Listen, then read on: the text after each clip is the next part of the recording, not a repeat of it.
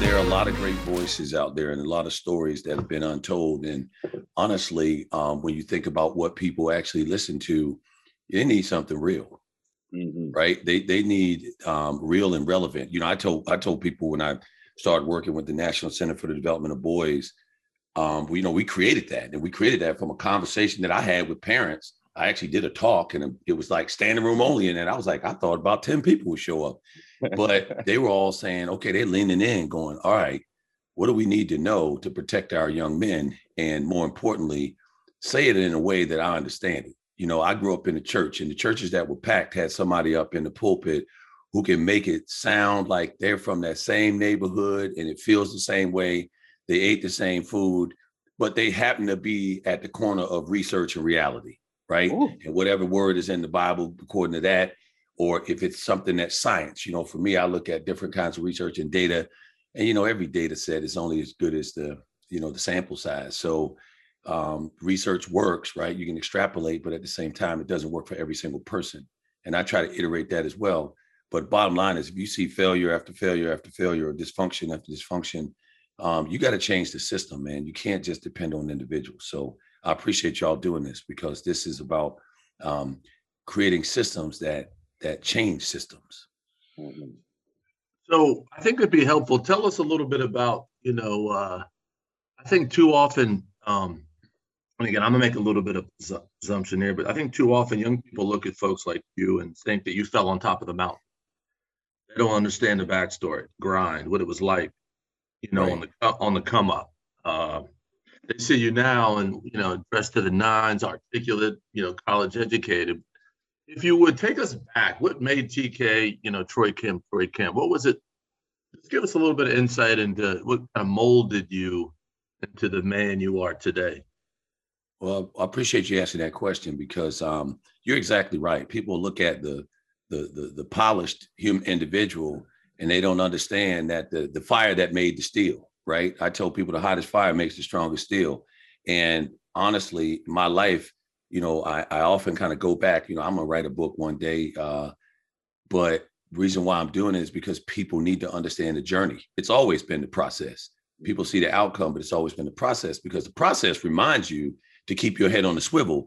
Because even if you get close to the top of the mountain, right? I don't care how close I get to the top of whatever mountain, figurative mountain that someone talks about, I'm still have my head on the swivel, like the score is 0-0. As a matter of fact, they used to say when we were very young, sometimes they would say, boy, you ain't no count.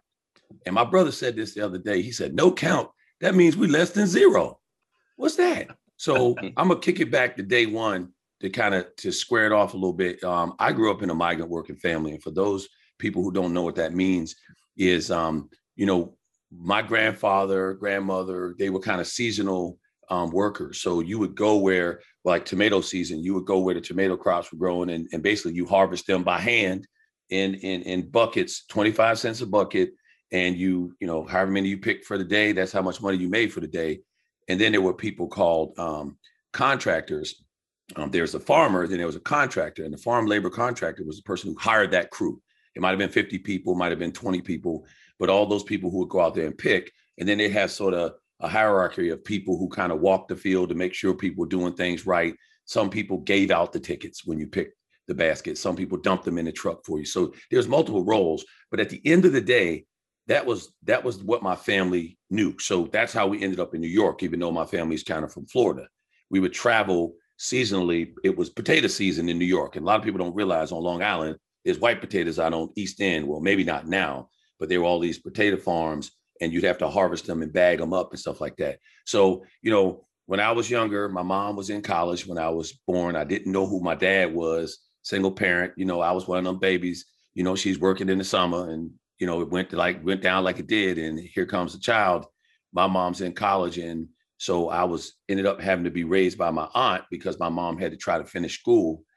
She went to school actually to college. She graduated high school at 16. I didn't even know that until like 2 years ago. Yeah. But anyway, she went to college, Edward Waters College down in near Bethune-Cookman and all that. And, I was kind of raised by committee. So her older sister took me on. She had a son that was a year older than me. And she was my mom. She literally was my mom all the way through high school. So I grew up on Long Island with my aunt instead of my biological mom. But every summer we go down on the season. We pack up the car. You know, it was five boys and one girl in my aunt's family. I was the fifth boy, obviously, but she treated me like her own. We go down there and work in the fields. My aunt would be the cook for that crew. My uncle would be the farm labor contractor who hired everybody and paid everybody. And then we would be out in that field because that was the babysitter, right? I mean, you either with your mom, she taking care of you, or you're out there in that field trying to catch a row. We used to call it catch a row. That means get that row, you and your brother, and just keep picking until we tell you it's time to quit. And that's when I learned what infinity was, first of all, because it was like, this is better. The second thing that I learned was you just work until the job is done, because we didn't have start at 8, finish at 5. It was a sun up to sun down kind of thing, or whenever the field was finished. So we didn't look at our watches. We didn't have any on anyway. So you learn in life right there, you got to grind, keep on grinding. And their favorite phrase was, don't lighten up, tighten up. That was it. What are we talking? We kids. I'm like, are we allowed to be kids? Because in the summer we had to be like many adults, right? And so my life, my aunt, her husband died when I was like 4 years old. So we grew up in a single family, single parent household, some different dads in the picture along, because, you know, I don't judge people. Sometimes, you know, women have men in their lives because they need company, but at the same time, they're with them in a relationship, and all of a sudden here comes a baby. And then there's a link between that man and that family, financial support, all this kind of stuff that happens. So we did okay in some ways, but we were on the government assistance, you know, government cheese, free lunch, food stamps. We had the medical card. You know, my mom sent me in the store with food stamps. Devin, one thing you didn't know, when I was at Colgate, man, I had some food stamps. And let me tell you something. When I went to college, I had food stamps. My mom sent me some, and I was like, man, I can't spend these around all these rich people. What? And so I remember I had a basket full of stuff. I know I'm jumping around a little bit, but I got to give you this story because it just reminded me. I had a basket full of stuff, and I had some grits in my basket. And I'm from, you know, New York, but I'm from the South. So I got my grits. I'm up there at Colgate with all these preppy kids and all this stuff. And I had my grits in my basket and some food stamps. And I'll never forget, some people I knew walked in the store, man, I pushed that basket over to the side and sprinted out of that store. I was like, two things. One, you ain't never going to catch me spending on food stamps, because they didn't have that little swipe card. It was paper stamps. Second thing, I was not letting these people up north see me eating grits, because I was like, they're going to say I'm some old country boy from down here. So I was fighting that stereotype right there. So again, food stamps, free lunch growing up. We had people that would take us out of class sometimes to read to us and stuff like that, because they knew at home we were not getting the kind of attention that most kids would get, because we had a single parent. She's trying to grind, find a way to rake and scrape to put us back on the map. She tried to dress us, honestly, almost better than a lot of the kids whose parents had 2 jobs, because she did not want them to know and want us to feel like we were less than them. So one thing she always did, and that's why when I see people dressing with all this stuff, is a compensation, because, you know, you may feel a certain way on the inside. That may mean you may have to project on the outside to look better than you are in some ways, right? So when I see people, oh, you shouldn't be spending money on all that stuff, sometimes they're just trying to mask stuff on top of, you know what I mean? So growing up the hard way, growing up out in the field, you know, grew up grading potatoes, pick peaches, peppers, onions. I mean, people don't realize when I see produce in the store, I see something different. You know, they're looking at, right. I'm like, I put them in the bag, baby. I got bitten by the horse flies. I mean, honestly, we had to stay in facilities sometimes that didn't have working toilets. We had to use the night pot, bro. We had a pot that looked like a pot like you cook on a stove, but it was designated. It was a night pot. It was white, so you couldn't use it no other way. That was your bathroom, man. Put some water in there, and that's your bathroom for the night, because there was no running water, or no, not running water, but no toilets and stuff that worked in some of these camps that used to house these folks. I mean, people would not believe the conditions, but we would do that in the summer, and our conditions were a little better than everybody else's, but the mosquitoes, the horseflies, I mean, my brother right now, if he was on this call, you'd be like, man, y'all were traumatized as kids. And I talked to my mom, and she go, boy, it wasn't that bad. And I said, well, y'all had it worse. So again, it's all relative, because their mom, the stories they would tell me, I was like, man, we were light work. But remember this, we were living in a world where we're growing up on Long Island, where none of the kids had to do stuff like that. And then we had to go back and be almost like, you know, Jim Crow level, you know, in some of the places in the South.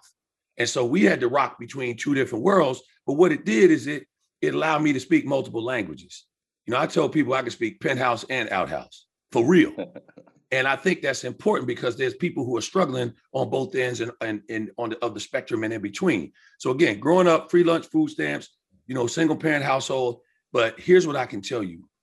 I made my bed every day. I was a kid, you know, we got beatings, we got hit with stuff sometimes, man, that I can't even quantify. I ain't never going to tell that story. But I can tell you that was a normal thing in my family and in some of the other families that I grew up with. But my brother pushed back. And when he pushed back, he quit school and he left home and then he ended up getting locked up as a teenager. And I saw this happen because he didn't make his bed every day. So I was the kid getting praised. People had a vision for me. People always said, you're going to be something. I always had good grades. I always had great test scores. He had the same thing, but he had that maverick attitude. I was a compliant one. And he's like, man, this ain't slavery, man. We ain't going to live like this. She tell us to clean this room. It's going to get more dirty anyway. So, well, why we clean it up? Let's just put it in the closet. He used to call it Plan C, put it in the closet. And I said, man, she going to go in that closet and we're going to get Plan W, get that whooping, right? So again, he had an entrepreneurial maverick kind of spirit. I was more of a compliant one. I made my bed every day. I was the worried well. So when I tell people, especially when you deal with boys, some people are wired to color inside the lines. And then the other group is funky and junky. The funky and junky group is bigger. That's facts. So what are you going to do with them? Because there's plenty of them. Well, that's what we build in prisons for, right? That's the ones that spending all the times at the principal's office who may be brilliant in a lot of ways, but they're misunderstood. So they're mismanaged. And when they're mismanaged, they misbehave, right? Yeah. So how did I make it through? Well, one, people had hope for me. Teachers said positive things about me. My art teacher made me Artist of the Month in second grade. My music teacher said, you sing like a champion. Let's be all state in chorus. I was like, all state don't work in my neighborhood. I'm at the fight every day if I go out here singing. And he's like, you got a beautiful voice and that might be the best way for you to go to college. So you better sing right now while you can.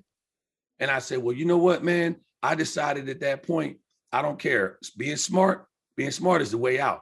It ain't cool, but it's the way out. Reading is the way out. It ain't cool, but reading is the way out. But I was also blessed to be decent as an athlete. I was small for a long time. I was 4'11" in the 8th grade. But what happened is I grew as a, you know, in high school, I grew up to ended up being about 5'11", 6 feet. But point being, when you're small, you develop a lot of fight. You develop a lot of will and you got to overcome a lot of things. So I believe struggling as a child, being a smaller person who was pretty athletic, but small, made me develop skills and attributes that I may not have had to do if I was Goliath. I was more like David. So having to fight, having to hustle family, you know, my family's like, again, to the day we die, we're going to always hustle. I was selling concessions as a child on the camp. After work, take a shower. Now you the concession man. So I'm selling cigarettes. I'm selling sodas, beers, some wine, some whatever.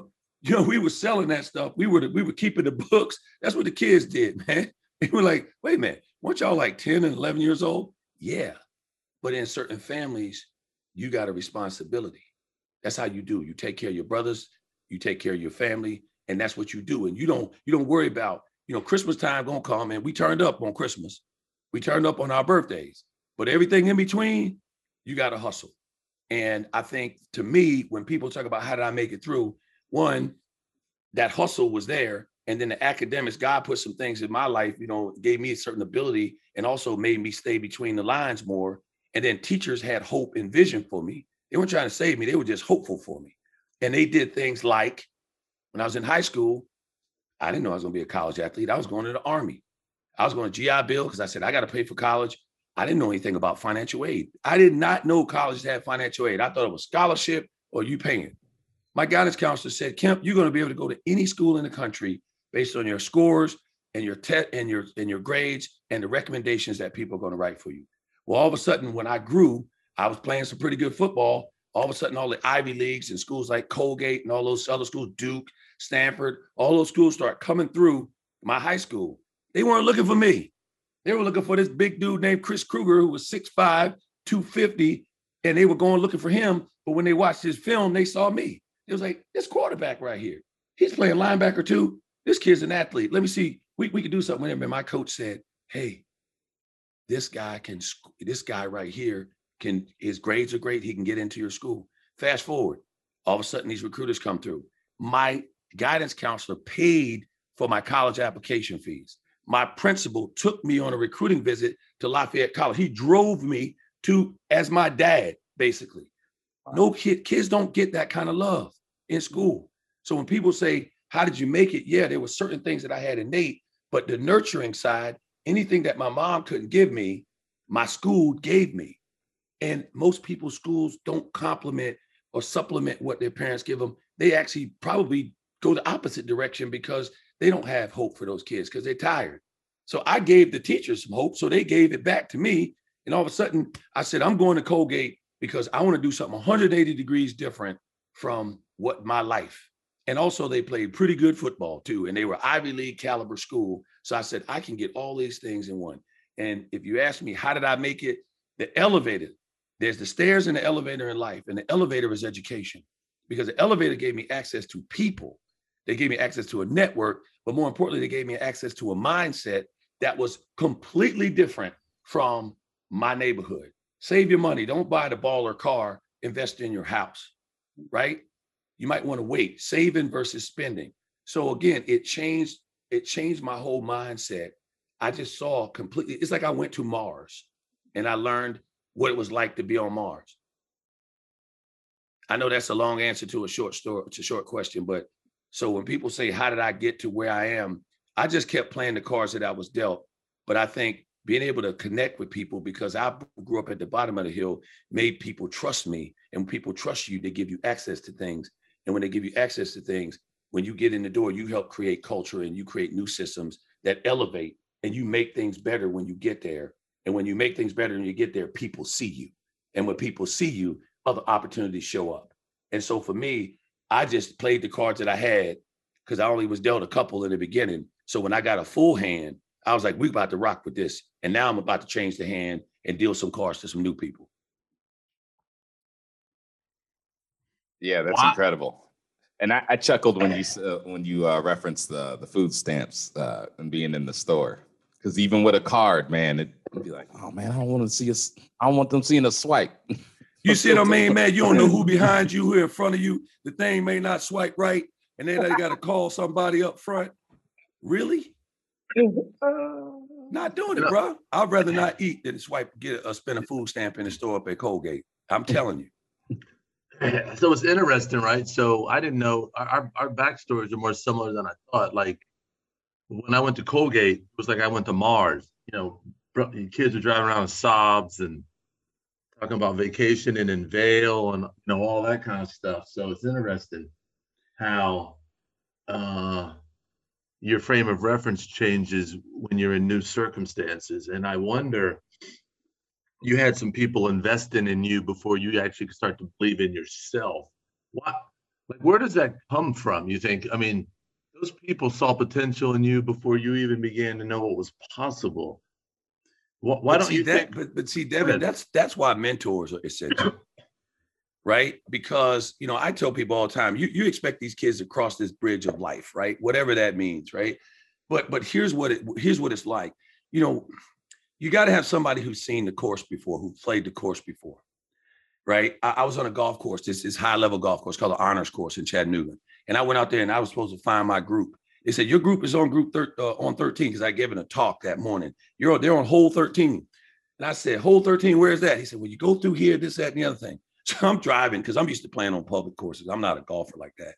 And I drive out there and I go, what the heck? I said, these holes don't have any numbers on them.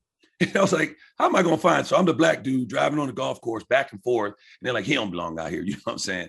And so I'm all nervous. But then when I finally found a hole, I found the wrong one. But the guy said, oh, 13's up there. And I said, how was I supposed to know? They said, oh, you never played this course before. So we're going to show you. But that's what mentors, that's why people who've made it, that's why people who've gotten to a point where they can zoom out and get to the balcony and see life from the balcony, right? You see where the turns are, but you see kids and you see people who are right at those inflection points. And that's where you swoop in. And that's where they have to have confidence and trust in you so that you can help get them across and know which stones to step on across the river, right? See that to me, when you say, where does that come from? I think I know what happened at my household, even though I was the cousin. If you ask everybody in the house who was her favorite child, she would probably they all say me. They were like, why would you be the favorite and you weren't even her blood? And basically because I was compliant, because I was the one that would do the work. I was the one that she said, Troy, clean the refrigerator out for me. So I'm going to pull everything out, wipe it down. I'm cleaning out the microwave underneath the thing. You know what I mean? I was the dude that would organize and that stuff, but I spoke her language because my family was about work and hustle and order and clean, all that stuff. And so because I did it automatically, they didn't have to yell at me as much. So they were like, that's my favorite right there. Well, in school, I think the same thing is true. Riverhead, we had a lot of people who dropped out, a lot of fights, a lot of just nonsense. And when you find a kid who comes from that same background, but that kid is getting to class on time, then you're like, okay, I'm gonna go talk to this guy right here because we got hope if he's got hope, because that means it can be done. And so I think what happened is, well, there were some people who were kind of assigned to me because my mama was a migrant worker and we were like, you're high risk. But the other people just said, I see something that you hadn't seen in a while. And it's like a tip, some hope, a ray of hope. So the school's like, let's do this. We're going to save somebody in this place. And so I think that's honestly what drives me and motivates me too, is that, man, if people really looked at the path, point A to point now, I'm calling it point now, dude, they were like, how the heck did you do it, bro? But you know what? Since I've been working on reaching and teaching boys, I understand that there's a lot of baggage and a lot of scars that I have that affected the way I have dysfunction. Everybody does. So some of the dysfunction I have is a direct result of some of the trauma that I faced that was never mitigated in any way. And so I found my own solution set. And I think sometimes the things that I found were toxic in some ways to me and to other people. So I find it interesting, Troy, in what you said. You know, there were a lot of kids that were just dropping out at that time, and they see this glimmer of hope in you, and so they start to gravitate towards you. And one of the things that I found interesting just through some of this work that we've been doing is the idea that sometimes it's just a matter of showing up, right? Like you might not. Maybe you are still the kid that doesn't get there on time, but you still showed up and you were making this concerted effort to try. And that also opens up doors for you as well, too. Do you think that at the core of it all is like, man, this kid's showing up. Let's show up for him as well, too. Kind of a scenario that was going on as you were growing up and with the school teachers and those who kind of gathered around to help you? I think you hit the nail on the head, because when I was an educator, so, I never planned on being in education ever, because, you grew up the hard way. You want to make money. You're like, look, I'll do anything to be able to send my mother a check every week or every month to make sure she's all right. And my brothers and sisters, make sure they're all right. So you're like, look, I'll be whatever. But you also, when you're one of the few that can make it to a certain point in life, you realize there's a responsibility. So you're like, well, maybe I haven't reached high enough. I got to keep grinding. But going back to when you talk about showing up, people, I learned this later in life, but I kind of understood it earlier in life, was that, 50% of life is showing up and the other half is following up, right? And the showing up part, I built my systems in terms of how to help students who thought they were allergic to algebra end up being engineers. I built it on showing up. I built it on doing the work and putting in the effort, because that's the only thing you can control, your attitude and your effort at some point. Some kids are going to have more ability than others. So if you're measuring solely on that, then you're going to be giving a whole lot of D's out. But if you look at the process and you build it around the process, then the process is on time equals early, right? If you turn in something, turn it in on time. If it's not your best work, you're still turning it on time, because writing is revision. That's what you learn later in life, right? And great educators understand this kid is doing the best that he can, and he's delivering it according to my deadlines. If I set parameters on something, this kid is trying. And I tell people to measure what you treasure. And so teachers oftentimes, they say this stuff matters, but it doesn't count on a grade book. It's only tests and quizzes. And by the way, I got rid of tests a long time ago. I call them opportunities. Lord, I just said, we're yes. going to have opportunity We're on going to Friday. have an opportunity moment right now. Yes, sir. Because I like as it. a coach, the game has always been opportunity. And I don't care if you played the team that was undefeated, you showing up thinking you're going to win. Why? Because that's an opportunity to show what I know. Well, why wouldn't you say the same thing about a test or a quiz or a paper or whatever? So I just changed the name. I literally erased that. And my boys used to always say, hey, well, this opportunity number 7 right here. And we used to have an acronym, TB SOTO, to be successful on this opportunity, right? You need to bam. And they used to help me create what is it that you need to know? And at the end of the day, my grade, when you looked at my grading system, opportunities were worth 65% of the grade. Their effort grade was about 12%. 12%. So you can't even get an A in my class if you're not rocking it in terms of effort. My homework was this way. If you do the homework, basically, if you don't know how to answer the question, write a question about the question. If you can't write 3 sentences or 5 sentences on something that I ask you about, write 5 sentences on something else.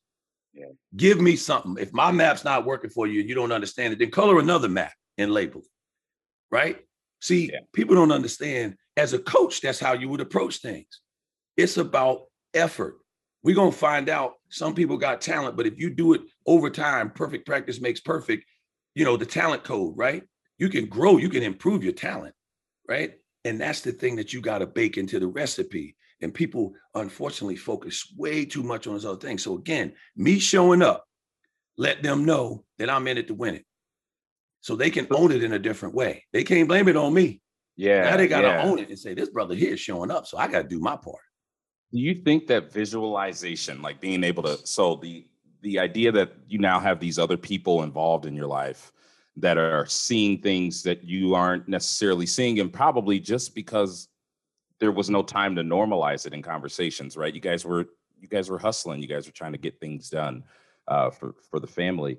But do you think that the words and the way they went about assisting you and the things that they would tell you also helped in some form or fashion you seeing yourself in your mind's eye, being in those, like, in the colleges or somewhere further along than what you were accustomed to growing up? There's another thing, right? People always say you got to see it to be it, right? And I'm a firm believer in that. I mean, that's the reason why when I was up at Colgate, I drove home and I took my younger brother and I said, we're going to bring you up to college up here so you can see this place. Because there are a lot of kids that have never, ever stepped foot on a college campus. And I think for Black and brown kids, they need to step foot on a predominantly white college campus, and they need to go to HBCU, and not just the HBCU that's barely keeping the lights on. They need to get a variance of types of schools, and not just an Ivy League predominantly white school, but a variant there as well. They got to get exposed to it so they can kind of see themselves there. Look, I spent a lot of my career. I spent 10 years as a dean of admission and financial aid at the Macaulay School in Chattanooga, Tennessee. All boys school, boarding and day school, private school, all this stuff. Something that I would never have imagined, right? But these kids were like, I'm doing just fine in my public school where I'm at. But until we can get their parents to bring them on campus to actually visualize and see themselves there and see other people that kind of are like them, they go, this is where I need to be, right? So for me, in my mind, they had to paint a picture for me. Now, I was a math major, but I was very close to being an art minor. So my visualization, I think in terms of pictures all the time. And you're exactly right. They had a vision for me, and I had to buy into that vision for myself in order to be motivated, because at the end of the day, motivation is intrinsic, and it had to be something that I valued and something that I wanted. But if it's something that I've never seen, how can I value it? Right. It is very interesting. I don't know if you've seen any of the articles or any of the numbers around this, but there was a study that was done where they took a group of individuals practicing their free throw shot, and they split them up into 3 groups. And they had one group that just every day for about 15 to 30 minutes, they would practice their free throw shot.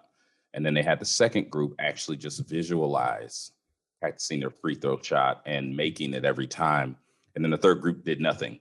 And the interesting result of the study was that those who practiced their shot physically increased their game by 24%. And those who just did it by visualization increased it by 23%. So a percent difference. And just by visualizing what they could do, and it is just interesting as our minds just kind of builds out the pathways to get us into being the people that we need to be as we excel into these areas, going, the penthouse talk to the outhouse talk, right? Right. But you know what? There's two things that you make me think of when you do that. Well, first of all, what if somebody gave you a vision for yourself that was less than zero, like no count?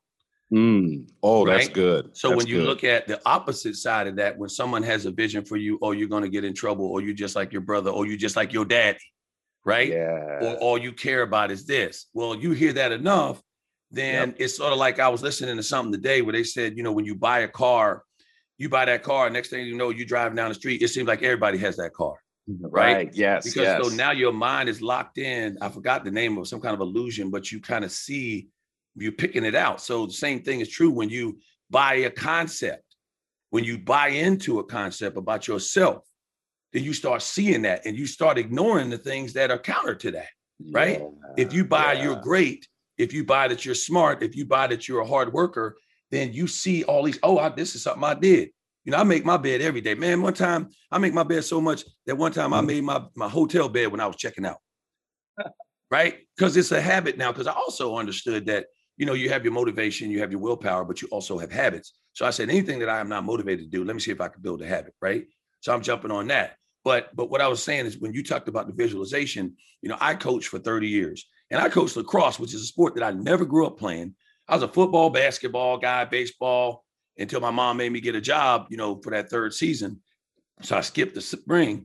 But the point is, when I would be in a game and our kids, when hell's breaking loose and there's straight chaos out there and the kids are not playing their best, I get them to close their eyes. And I always ask them or tell them to remember that last time. Imagine yourself getting the ground ball, making a shot, making an assist, helping your buddy, high-fiving somebody. I want you to see this thing. And I said, don't open your eyes so you're locked in and you see it. Because guess what? I wouldn't have brought you out here if I didn't know you can do this kind of thing. And you'd be amazed at one, it would calm them down because it gives them positive things that they're thinking about and reminding them and stuff that they can buy into collectively. And then we just go out there because you had to reset them. Yeah. And so the question is, who's out here helping reset these kids?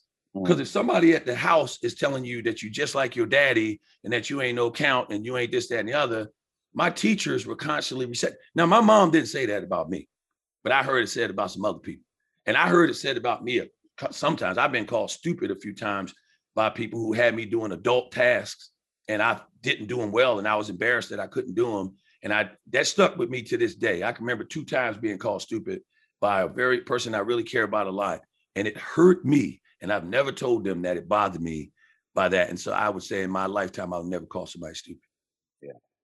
I was a child, but it wounded me. And my thing is, but I had people resetting and creating another vision for me every single day. Yeah, I love that because the brain is just like the operating system on a PC. Sometimes you need to reboot it. Right? You got to upgrade it. That's right. That's exactly right. Yeah, you know what I mean? And so, human beings aren't, I think too many people don't realize that just thoughts are things and you don't come out of the womb. You're a piece of clay and who you hang around with. So I wonder, okay, so you mentioned a couple things here. You mentioned faith, which is a part of your backstory, and I also heard you slide in systems thinking. Yes. And so, I'd love you to maybe unpack one of those. If I know maybe system thinking is something more recent, but again, I think, and you also mentioned habits, and I think there's a lot of power on that. Do you mind just kind of sharing us a little bit more context of what you mean? So if my life is a golf course, this is the back 9 theories that I came by. I didn't have all this on the front 9, right? This all comes from reading. I read so much more now than I did in my earlier life because I read because I want to, not because I have to. And I'm always trying to get better. And so, when I took over as the Dean of Admission and Financial Aid at Macaulay School, I was a teacher. And they moved me to the top position over, and I had 14 people who reported to me, including 2 who were angry at me because they wanted the job and they were directors. So they were literally next in line, but they said, why would you pick this guy who hasn't been in admissions at all over someone who has been in admission for 20 years? And they said, because you build teams. And they said, when I interviewed them, that they wanted to have a culture. They wanted to have a winning culture and a mindset, and they wanted to be a team. And they have a lot of talent, but they're not a team. And they said, you can do that better than anybody we have on this campus. And because we've seen you do it with teams for years and so forth. And I'm like, cool. All right, I'm down with that. But what happened is I look at it this way. People are like clay, right? There's your genetics, your DNA, what you're born to be able to do. You're wired a certain way. Like I was wired to make up my bed. My brother was kind of more on the funky and junky side. Then you have the nurture side. So you got nature, clay, nurture. You have the sculptor that's kind of working on this back and forth. But then the kiln is culture. And the culture is the fire that heats that daggone thing up that's all around, that seals it. And that's the thing that's the strongest of all, right? Because you can do all the other stuff right. But if that temperature's not right, or you're in there too long or whatever, you can blow the whole pot up. And for me, I always focused on the culture side, because if you can do that and have people buy in, particularly opinion leaders, creating systems, because I didn't want anything to be totally dependent on me. You know, I'm a head coach, but I can't get on the field and play for them. So I got to create systems for them to help. What are you doing every day to improve yourself? You know, I show up at practice and I won't say a thing for 20 minutes sometimes. And they're like, what's coach doing? I'm watching to see if you're trying to get better, or you waiting on me to give you the direction. And all I had to do was say it one time, because some people were, but some people weren't. And I said, what's the difference between these two groups? These people over here starting, these people over here complaining, right? So we got something right now. So once I pointed out to them, I used to do it in my math class. I used to do it at work. So I walk around, I spend my time saying hello, how you doing, and how's your day? Because I want to make sure they understand that I care about them, and that they can trust me. But when I look at things, when I think about systems, what processes will prevent you from falling back into your bad biases? Everybody has biases, right? So what's going, you got instincts that are great, but sometimes logical thinking needs to override those doggone instincts, because instincts may tell you to run, where your logic may say, well, let me see what it is before I run. Your instincts are going to kick in first, right? So what is it that protects us, that insulates us from having solutionitis as a leader? I've done this so many times. This is the answer. I know what the problem is. Instead of getting any data to inform your decision, or maybe even involving other people to get multiple perspectives. So for me, when I think about, the coaching nature and the transformational leadership style, that's sort of my style, if there would be one, is to empower people, is to inform people, is to trust people and engage people. But I was doing that as a teacher. So it wasn't even about me trying to lead an organization. I was like, this class is a mini organization, and they're going to play their best, just like on the field, if they feel like they own what they're doing and they have a way to improve themselves without me, and hold each other accountable without me. So that's something that I invested in, and that I read about all the time. And I also realized that everybody's not born with the motivation and the volition that they need. So what do you do then? You create habits, and you create short-term goals to say, let's get to this point. Let's make it easy. Let's make it obvious. Let's make it attractive. Like, Atomic Habits, the book I just read recently. It was like, look, if you want to run, put your running shoes by your bed, not in your closet. Matter of fact, buy a nice pair of running shoes. Now you don't want to wear them. And then you say, I'm not running for 2 hours. I'm going to run for 10 minutes first, so I get up to speed. So how do you use the knowledge that's out there to help improve your life and the lives around you? But how do you create a system that's independent of having some revolutionary leader who can just fire you up? Because I can fire you up, but as soon as I walk away, you might cool down again. Well, I can't have that. Kids play for 4 quarters, man. The halftime speech is at halftime. What you going to do in the middle? You know what I mean? Well, yeah. And to your point, with all of that, and I was thinking as you were talking, what you building teams, I'm curious if that also started when you were out in the fields as well too, and kind of just developed a little bit more and more and more. And as the teachers kind of circled around you and helped you more, you started to see more. That's very interesting to me. But to your point, these building habits and working out these systems, and okay, let's do a little bit. Let's work towards this goal to get here. We are like, if our mind was a road, we're shining the light on that dirt road that now needs to start getting pavement put on it, so we can start using that path to the highway as opposed to the one that we were conditioned to have. And the thing that I was also thinking about was, as you stated earlier, you can have that visualization where, someone's leading you down that a good vision, right? A good path is a positive path, or you're getting told you're going to be just like your father. And I wonder, in the neutral phases where they're just not saying anything, if, in the environment, you start to look at things in what you don't want to be. And sometimes we focus so much on what we don't want to be, we end up chasing it unconsciously, if you will, right? Kind of like a hands on the clock. You know what I mean? One's just one behind the other, just kind of chasing each other. But I do wonder, though, if a lot of the work that you started in the fields translated into your team thinking and how you operate as an adult now. Do you think that that's true, or was there anything that you can remember, like, oh yeah, we used to have to huddle up together? I can tell you this. So, now that you think about it, it's funny because when even in education, I don't think kids have enough time to reflect. Yeah. Now granted, metacognition doesn't begin till they get a certain age. Was it 10 years old, somewhere around there? But so they can't think about thinking yet, right? But at the same time, it'd be nice to be able to pause and think about your life and think about why you do what you do, and maybe what you need to do differently. But I can say this. I know, Devin, one of the things that you talked about was you mentioned faith. So faith in that field, right? When I think about the team aspect of things, our family was not going to make it if we weren't a team. When I got older, we worked so we can help pay for our school clothes and help pay taxes. Yeah. That's what we did. And so we didn't see a paycheck. So you're talking about the ultimate team, now she gave us some money, but my brother, he was complaining the other day. He's like, man, we worked all these hours. Now you can't tell me that we needed all this money for blah, blah, blah, because it was all of us out here in the field. But I looked at it and that is absolutely it. It was Team Kemp up in here. And when there wasn't any fathers, there was an uncle, because if we did something that wasn't right, we were about to get that phone call from our uncle, who wasn't afraid to drive, because we weren't flying. We had no money to fly, drive down 95 from Florida and be in New York the next day ready to deal with you. You know what I'm saying?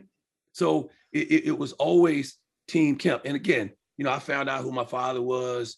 My mom told me, and then everybody's like, that ain't really your daddy. Well, I actually did 23andMe recently and found out it's official. This joker's my dad. That was this year, right? He's got like 20 something kids. So having him in my life, I don't know if it'd have been positive or negative, but point being, the faith, I want to circle back. Here's the thing I think was probably the most powerful piece, the faith piece. Yeah. And the reason why I say it is I'm not bought in. Like I'm not conservative Christian in any way. I am Christian. I'm Baptist by nature, but I'm not. When there's something that I can't explain or I know I can't do, I go, God, you got this one. And you always got it, but I got to go there with you on this one, especially because of like several things. One, they always say God won't put anything in your life that's not going to make you better, that you can't use. So when I said something that hit me hard, that took me down, that almost broke me down, even at some of my highest points in life, I was on my knees, literally going, man, if I can start over, I'll be just fine. And somehow God made a way. Now, somebody says, well, I don't know about faith part, but I'm going to roll with it for a minute because there ain't no other way to explain it. There's no other way. If I could tell you the inflection points of my life and I put those together in a string, you say, how can this guy make this hard right here, this left over here, this person show up in their life? Even when I left the National Center for the Development of Boys, I was at Macaulay School, 27 years. And all of a sudden, we created the National Center for the Development of Boys website, strategic plan. But we didn't have much infrastructure for fundraising. So I'm out here speaking. I'm in 25 states, different countries. We got a digital footprint in 103 countries. We got all this stuff going on. And I remember somebody calling me, says, I like this. How many people you have working for you? I said, 3. And they were like, what? It seems like 100 people. But that's how we roll when we grew up too, right? We had to get it all, right? We don't die, we multiply. Right. But the point is, the faith piece right at the end, like we were kind of running out of money with the National Center because we created its own nonprofit. I brought on this big group of board members that were finally going to be able to fundraise this, that, and the other. But right in the middle of that, right, the Ron Clark Academy reached out to me and it's like, hey man, we want you on our team. Now they don't ask people to come on their team. People ask them because there's all kinds of people who want to work at that school. But I had known them for years because a lot of their kids, their boys matriculated to our school. And so we had a great relationship.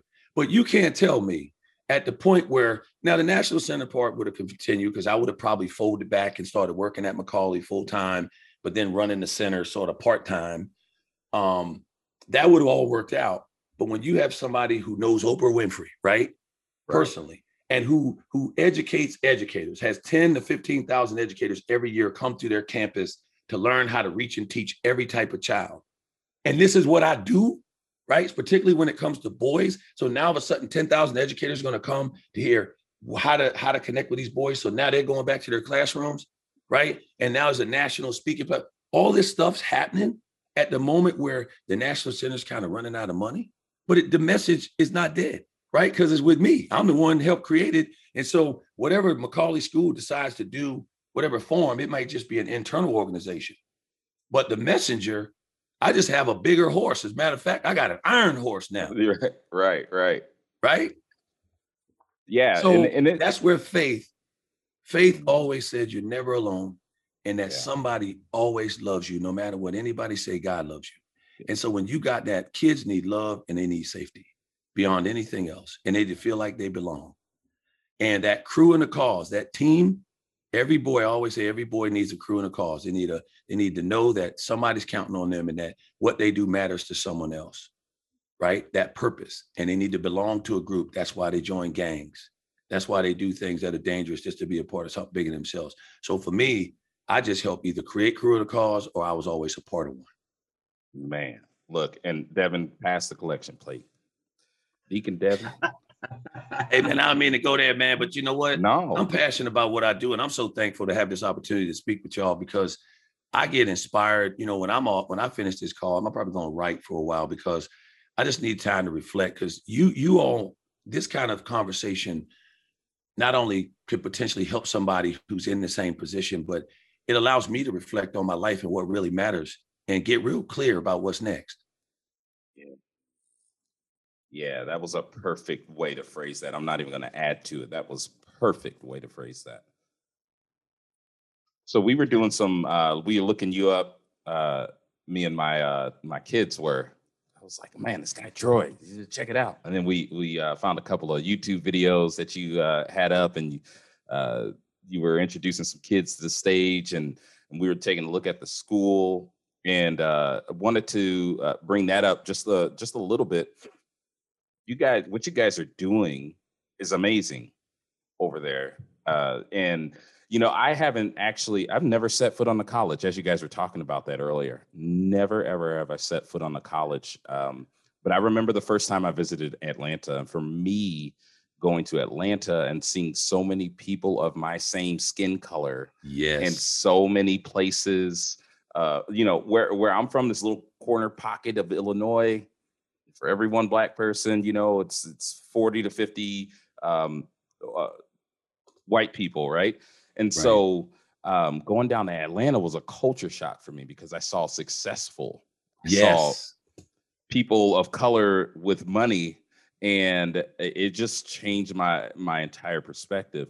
And so when we saw that you know the school was in Atlanta, I was like, oh my gosh, girl. But we love the approach that you guys are taking, and the things that you do, and you being able to, like, you can totally see in the clips and things, you know, of course they are just sound bites, but it's just an example of what exudes out of you. That's every day, though. That's the thing about it. You know, it's one thing, right? I mean, so it's interesting. The Ron Clark Academy, I mean, you know, the reason why Ron Clark started the school is this very thing. He was Disney National Teacher of the Year. And he connected with Kemp, who was National Teacher of the Year, a different year, I think, and it was middle school. But she's like phenomenal too.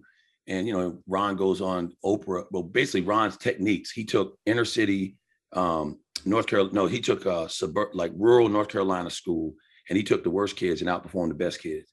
Then he did the same thing in Harlem, basically. So he's in New York, and he was actually going to put the school in New York originally, but because Kemp lived in Atlanta, that's why he put the school in Atlanta. So it was going to be in New York. That's interesting, right? Yeah, that is. So the bottom line is, what he realized when he was turning it out as a teacher, he'd always had other teachers in the building that were kind of hating on him, going, why are you doing all this? Why are you being extra? Now you're putting pressure on me. Now my kids are, you know, upset because I'm not doing stuff like you're doing, right? And he said, well, forget this. I'm going to create a school and institutionalize it where every kid in the whole school feels like they belong from day one. They're not afraid to make mistakes. They're celebrated, diversity celebrated, and excellence is celebrated on every level. It's the Disney level of school. But what I'm going to do, though, because there's only 150 kids there, grades 4 through 8, is I'm going to open the doors so that other educators can come to this school and see it. Because it's one thing to go to a conference, but it's another thing to be immersed in the culture. When you visit, you feel something. We even have a slide. We have 2 slides. And he has a slide in the middle of the school. And he said, you know what this slide is for? This slide is because why take the stairs when you can come down the slide? Do it differently. Don't live your life in a straight line all the time just because everybody does that. If you are creative, be creative. So come on down the slide. So anytime, instead of coming down the stairs, they could say clear to make sure nobody's at the bottom of the slide. Boom, they can come down the slide instead of the stairs, right? Yeah. But when teachers visit, they get what they call slide certified. So at the end of the day, the teachers go to the top of the slide and they come down. Now you got to think about it. It's one of those twirly slides. So as an adult, you're like, I'm not coming down the slide. Well, you're taking yourself too seriously unless you have some injury. But one of the things that I learned when the teachers go down that slide, they go, I got to tell you, it feels like I got transformed on the way down. Because after seeing all these classes and getting all these workshops and feeling the vibe and hearing the music and feeling like I'm getting my soul renewed, I want to teach longer. Now I come down that slide and the old me I left at the top of the slide. The new me's coming out of the bottom. And I'm like, yo, that's deep. Yeah, it's deep. That's deep.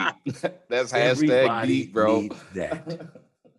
Everybody needs that. Yeah, I love that. Well, TK, this has been fantastic, man. Thank you for spending the fastest 52 minutes in the history of this podcast. I'm saying.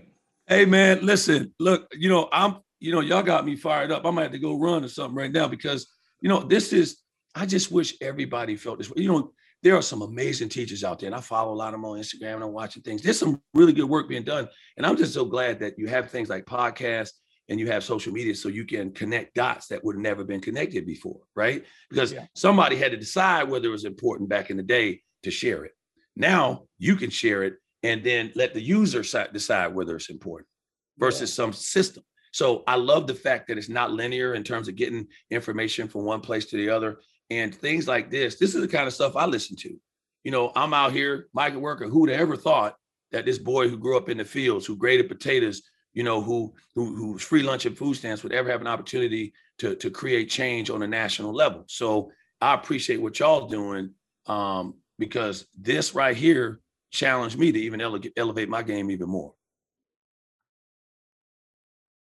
All right. Well, we'll leave it at that. TK, thanks again. If you're open to it, I think we'd love to bring you back, man. There's still a lot to unpack here. Absolutely. And you know what? Anything y'all need, man, if you ever want to do a panel or anything like that moving forward, get some people out there to chop it up. I'm down, man. I'm down. I appreciate what y'all doing. Look, I just watch a lot of stuff on social media. I'm learning a lot. I'm learning every day, folks. I'm excited to learn. I'm inspired to learn. That's what we want our kids to be. Intellectually curious. What can I know? How can I be better today than I was yesterday? Y'all made me better today. I ain't gonna lie to you. I took some notes, even though I was the one talking. Listen, I took notes too, for sure. Well, let's get this done, gentlemen.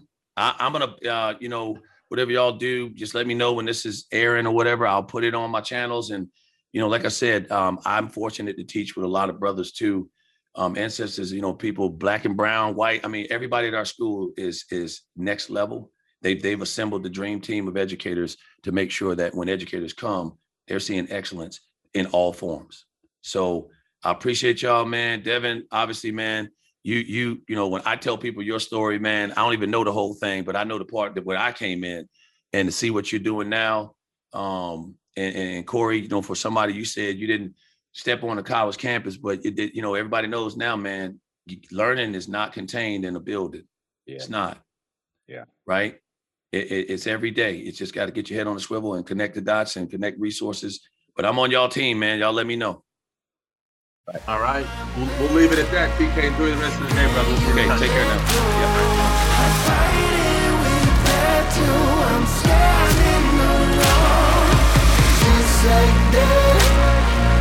You lift me forward. I can't